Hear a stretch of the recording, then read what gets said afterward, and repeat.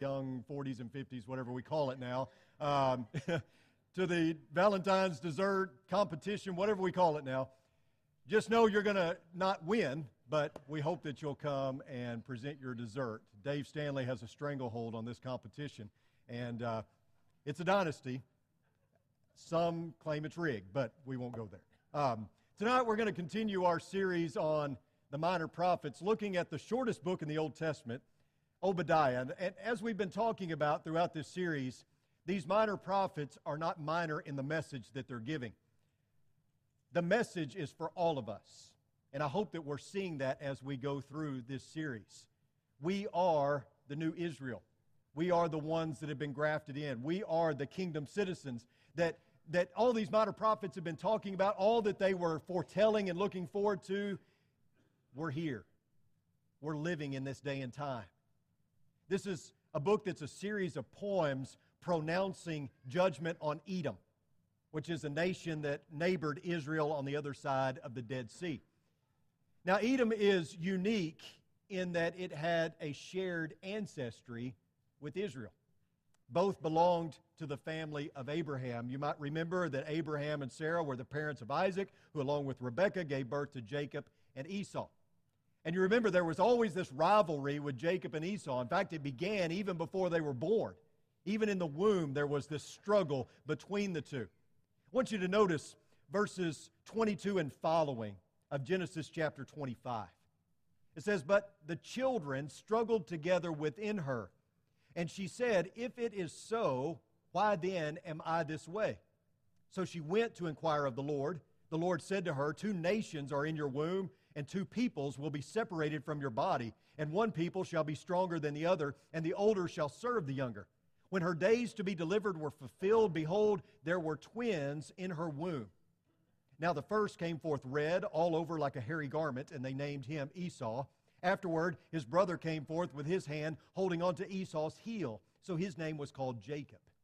And Isaac was 60 years old when she gave birth to them.'" Now, if you go to verse 27 and following, it tells of how Jacob convinced Esau to sell his birthright for a bowl of appetizing stew. I think we probably all learned that story when we were in children's Bible class. If you know anything about the birthright, you know that it is an inheritance that naturally belonged to the firstborn son. And although Jacob and Esau were twins, Esau was born first. And this caused quite a bit of jealousy. This is kind of where the rivalry all began. And by the way, have you ever noticed how this scenario plays out over and over again in Scripture? How you have this rivalry between brothers, and God chooses one over the other or others. He chooses frequently the younger one, right? And He uses him to bless the others. We see that God often chose one brother in order to be a blessing to humanity.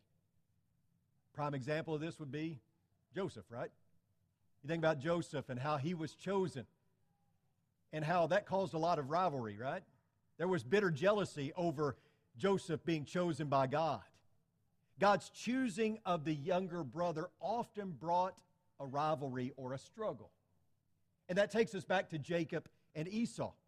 We see that as the firstborn son, Esau was to receive a double portion of the father's inheritance. This would include land and animals and other valuables. The birthright also secured the firstborn as the head of the household after the father died. He would assume that position. And so Esau traded all the privileges for momentary satisfaction, for this tasty stew. And as he pigged out on Jacob's tasty stew, he was making a decision that would affect him for the rest of his life. So Jacob and Esau would later become Israel and Edom. Are you following so far? Maybe you know where we're going with this. So they later become Edom and Israel, which also became the names of their families that descended from them. The two nations continued this sibling rivalry. It was a tense relationship, just as it was between the two brothers. You can go back to Numbers chapter 20, verses 14 through 20 sometime, and you can get a picture of this tension. But nevertheless, the two nations shared a common bond that could not be denied. And that bond was betrayed in the tragic events of Jerusalem's fall to Babylon. You can read about this in 2 Kings chapter 25. When Babylon invaded and destroyed Jerusalem, Edom took advantage by plundering the Israelite cities and capturing and killing other Israelite refugees. And we see in other prophetic books that God held Israel's neighbors accountable for this kind of violence, which brings us to Obadiah. This minor prophet is sent on the scene to pronounce woe on the nation of Edom. And there are really two sections to this little book. You have verses 1 through 14, which contain the accusations against Edom, specifically for their pride and their self-exaltation. Not only did the Edomites live high in the desert rocks, they also believed that they were superior to those around them. They had a high opinion of themselves. They believed that they were above others.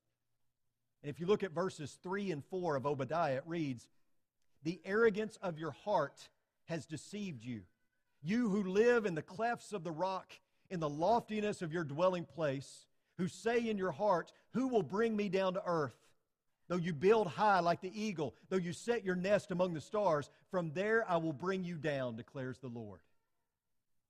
The pride that led the Edomites to standing idly by while the Babylonians destroyed Jerusalem, also participating in that destruction, that's what Obadiah is approaching here. That is what he is dealing with. God is promising to humble Edom. He will bring them down from their heights and destroy them. As they had done to Israel, so it will be done to them.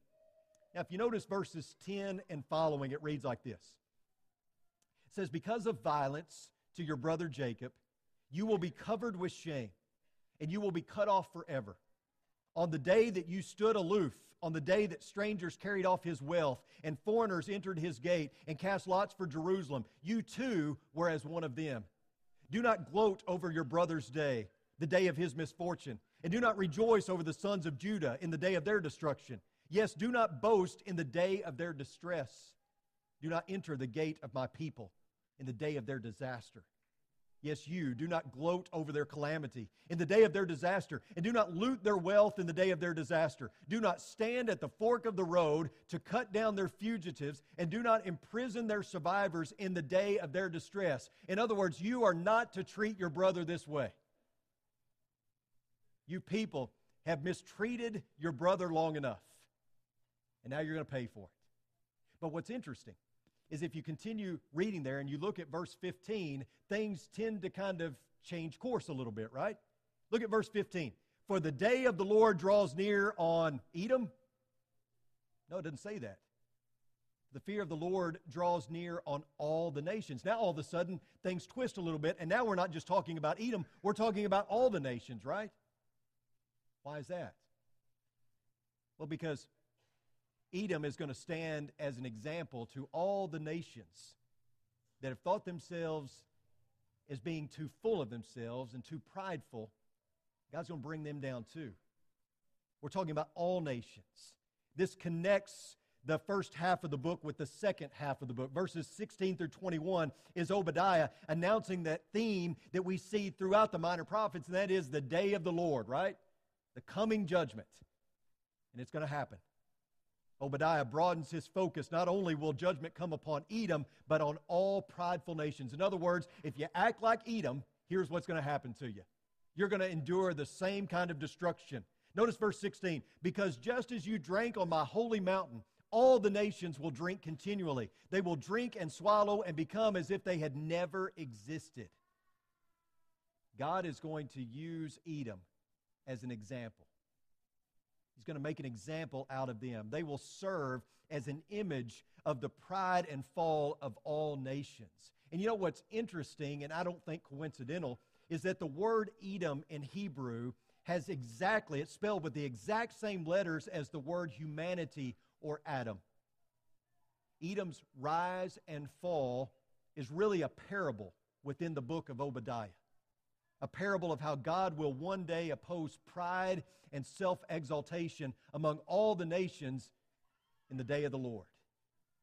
But, as is the case that we read throughout the minor prophets, there is hope, right? I mean, throughout the minor prophets, we're going to see this theme over and over again, that there is this judgment that is being handed down by God, but that's not the final say. There's hope. There's a silver lining. There's something yet to come. And we see this. We see this in Obadiah. Remember the conclusion of the two books that came before Obadiah, Joel and Amos, right? We talked about them, and if you're paying attention, you probably remember that Joel had painted a picture of what would happen after the day of the Lord against all the nations. He said that all who humbled themselves and called upon His name would be delivered. And at the close of the book of Amos, God promises to restore David's line and build a new kingdom that would include Israel, of course, but would also include who? Edom. And so the book of Obadiah has been placed right after Joel and Amos to expand on these previous promises. There's a reason it's right here. The book concludes with hope. Look at this hope, starting in verse 17. But on Mount Zion, there will be those who escape, and it will be holy. And the house of Jacob will possess their possessions. Then the house of Jacob will be a fire, and the house of Joseph a flame, but the house of Esau will be a stubble. And they will set them on fire and consume them, so that there will be no survivor of the house of Esau. For the Lord has spoken. Then those of the Negev will possess the mountain of Esau, and those of Shephelah, the Philistine plain, also possess the territory of Ephraim and the territory of Samaria, and Benjamin will possess Gilead, and the exiles of this host of the sons of Israel who are among the Canaanites as far as Zarephath, and the exiles of Jerusalem who are in Sepharad will possess the cities of the Negev. The deliverers will ascend Mount Zion to judge the mountain of Esau, and the kingdom will be the Lord's. A faithful remnant will be restored and repopulate this restored kingdom. From Jerusalem, God's kingdom will expand to include all the territory and all the nations around Israel. Remember when we talked about that last week? That others will be grafted into the kingdom, that Israel, the Israelites, I should say, will no longer be the chosen people of God. That if they want to be considered chosen, they're going to have to do like anyone else and accept the free gift of grace that comes through Jesus Christ. And so here we have this future kingdom being talked about where it will include all the nations. Do you see this bigger picture? God chose Israel, and this caused tension between Israel and his brother. But God chose Israel not for Israel's sake, but for his brother's sake as well, just as he has done throughout the Bible, right? Notice chapter 23 and verse 7 of the book of Deuteronomy. It reads, "You shall not detest an Edomite, for he is your brother. You shall not detest an Egyptian, because you were an alien in his land." Did you catch that? Do not detest an Edomite. Why? Because they're your brother. And do you see the symbolism here? God says, this is my chosen child, and this child is not chosen. And the child that is not chosen will despise the one that is chosen. And surely we can see how this would happen. One brother is blessed, he's protected, he's been sustained, he's been provided for. What's so special about him? That's not fair. You can see the Edomite standing back and saying, he doesn't deserve that. Why is this brother getting all of the attention from God while we sit over here? In other words, it says, God's unchosen hates his brother. And God says to Israel, don't hate them back. You catch that? Don't detest an Edomite. They hate you, don't hate them back. They are your brother. In other words, there's going to come a day when my people will include your brother. How exciting is that? There's going to come a day when my people will not just be you who are chosen, but rather it will include the Edomites, the Gentiles, everyone, right? It's no longer a narrow kingdom in which only those of Jewish descent have access. Remember the words of Peter, but you are a chosen race, a royal priesthood, a holy nation, a people for God's own possession, so that you may proclaim the excellencies of Him who has called you out of darkness into His marvelous light. For you once were not a people, but now you are the people of God. You had not received mercy, but now you have received mercy. Do you see the message? You were an Edomite. All of you here that are as a child of God now, that accepted that free gift of grace, who became a child of God through baptism, you were once like Edom. You were not chosen, but now you are. We are God's people. We belong to Him. This story is our story. We were once not a people. We were once outside looking in, but not anymore. Now we belong. And what does this mean? Well, first of all, it means that we win. I've been trying to encourage you to read bigger chunks of the Bible this year. Instead of hunting and pecking our way through Scripture, trying to get us to be a people who read bigger chunks, who take things in context. And if you read the Bible from cover to cover, you're going to notice that there is one thread that you see throughout, and that is a thread or a theme of redemption, right? And if you follow the Bible from Genesis to Revelation, what you see in Revelation is the happy ending for those who are chosen, right? For those of us who have been grafted into the kingdom, for those of us who are Christians, who are children of God, Eden is restored. There is a new Eden, a new paradise, right? In fact, the theme of Revelation is we win. That's the happy ending for those of us that are victorious in Christ. We are afforded the privilege of living with God for all eternity in His kingdom. But all of this means something else as well. It means that the chosen child is always despised by his brothers. You get that? Now you're the chosen child and you're going to be despised by your brothers. Jacob's family was always despised by Esau's family. As God's chosen people, we will always be despised by the world. Look at 1 John 3:1. See how great a love the Father has bestowed on us, that we would be called children of God, and such we are. For this reason the world does not know us, because it did not know Him. It's a great love that God has showered upon us. It is great to know that we are His chosen, that we are a part of His kingdom, and it's so great a love that the world just doesn't get it. And we can gripe and we can complain about that, and we can yell at the TV when we see things on the news that irritate us. Even in our own backyard, we see things going on that just totally and completely gets us irate. But the world's always been the world. And the world's always going to be the world. And while it may seem like Christianity is under fire more today than ever, maybe it seems like the world is more anti-Christian than ever, it's always been this way. It's always going to be this way because they don't understand the truth. They don't know God. They don't know our Father. And all the while, you know what God is telling us? Don't hate your brother. Don't detest an Edomite. Why? Well, because they're your brother, but because you once were them, right? You used to be like them. Am I my brother's keeper? Absolutely you are, without question. We have no right to detest our brother. If you look further down in 1 John chapter 3, verses 11 and following, it says, "For this is the message which you have heard from the beginning, that we should love one another, not as Cain, who was of the evil one and slew his brother, and for that reason did he slay him, because his deeds were evil, and his brothers were righteous. Do not be surprised, brethren, if the world hates you." You can get all upset, but what are you surprised about? It's always been this way, and it's always going to be this way. But do you see the comparison? We shouldn't be like Cain. We should be like his brother. Cain was jealous, and he let it lead to sin. Abel was righteous, and as God's people, we are holy and righteous. And for this reason, you shouldn't be surprised when the world hates you.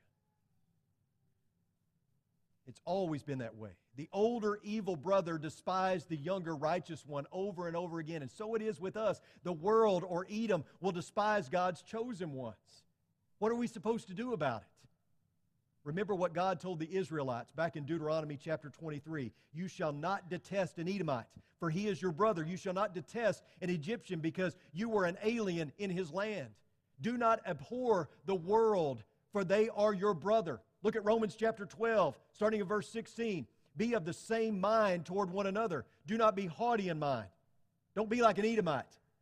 Don't think yourself to be prideful and aloof, but associate with the lowly. Do not be wise in your own estimation. Never pay back evil for evil to anyone. Respect what is right in the sight of all men. If possible, so far as it depends on you, be at peace with all men. Never take your own revenge, beloved, but leave room for the wrath of God. For it is written, vengeance is mine, I will repay, says the Lord. But if your enemy is hungry, feed him. If he is thirsty, give him a drink. For in so doing, you will heap burning coals on his head. Do not be overcome by evil, but overcome evil with good. In other words, let God deal with the evil people of this world. Let Him deal with those who choose to live outside of His will and outside of Christ. That's not your job. It's not your job to have revenge or to take vengeance upon them. That's not your job. That's not your responsibility. Wrath and judgment belong to God. The day of the Lord is coming, and there won't be anyone who escapes it for those who live outside of Christ. God's people are to love, not hate. Why should we love the world? Because they're your brother. Because that used to be you. And what's the better option? You think you're going to bring anybody to Christ by hating them? You think that works? One thing that I've seen in 20 years of ministry is you slam a door on someone, you're not going to get it back open. Very seldom. So if you're going to err on any side, err on love, right? Because at least you leave the door cracked. At least you have an opportunity to reach someone. God says, vengeance is mine. I'm going to repay. There's going to be a day that's going to come where I'm going to exact all things that have been done wrong. Nobody's going to escape the punishment that is due them. But that's my job. That's my responsibility, not yours. Your responsibility is to love, because these people are your brothers. Here's the deal. You were chosen for their sake, not yours. Again, we see that same theme throughout the Bible, don't we? That one brother was chosen. Why was he chosen? Not just for his sake. He was chosen for the sake of the others, right? And that's the way it always has been. God chooses the younger brother to be a blessing to humanity. And the same is true with us. We have been chosen to be a blessing to others. The only hope that those outside of Christ, that are our brothers and sisters, have is by us being the chosen and being salt of the earth and lights in the world.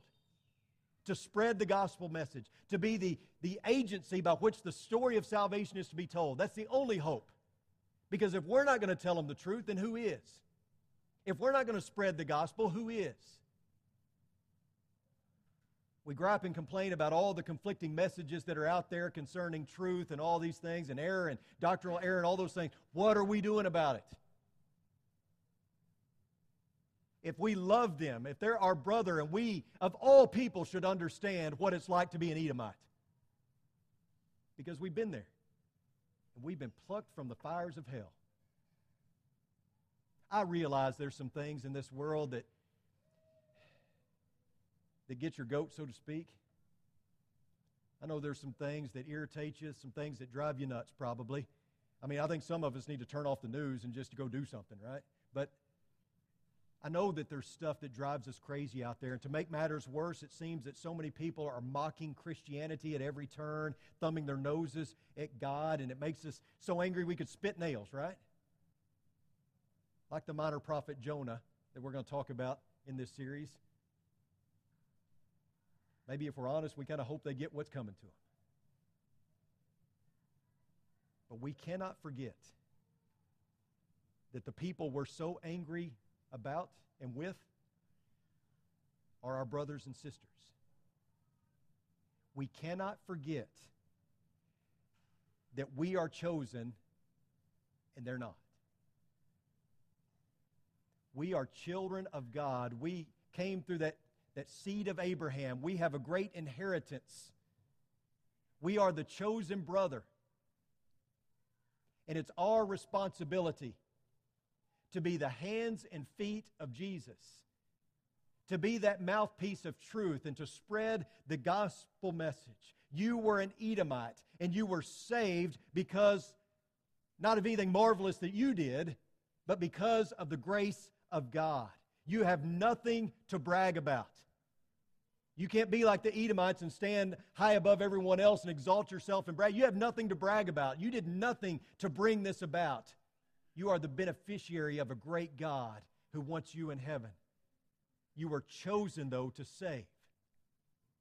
Which means that Muslim that you despise, that Hindu living in India, the atheist living right here in Abilene, they're your brother. And it's your responsibility not to judge them, not to take vengeance or revenge upon them, but to love them enough to tell them the truth, right? Because in the end, that's what they'll be judged by. It's your responsibility to be your brother's keeper. And you do that by sharing the gospel message in love in the hope that they too will come into the kingdom. I hope you see the beauty in these minor prophets and the words that they're speaking even to us today. Because the message is not some relic of the past. It definitely has application for us today. Maybe you're sitting here tonight and you need the prayers and support of this church family. Maybe you have something that has been on your heart, you want to confess, you need us to pray with you. Certainly we want to do that. Maybe you're ready to study the Bible with someone, to learn what it means to be a citizen of this kingdom we've been talking about. Maybe you're ready to put on Christ in baptism, become one of His chosen people. We want to help you with that. As we say every week, don't leave here without being right with God. And when you do leave here tonight, go out and change the world. If you have a need tonight, Sawyer's going to lead us in a song. Come now as we stand, as we sing.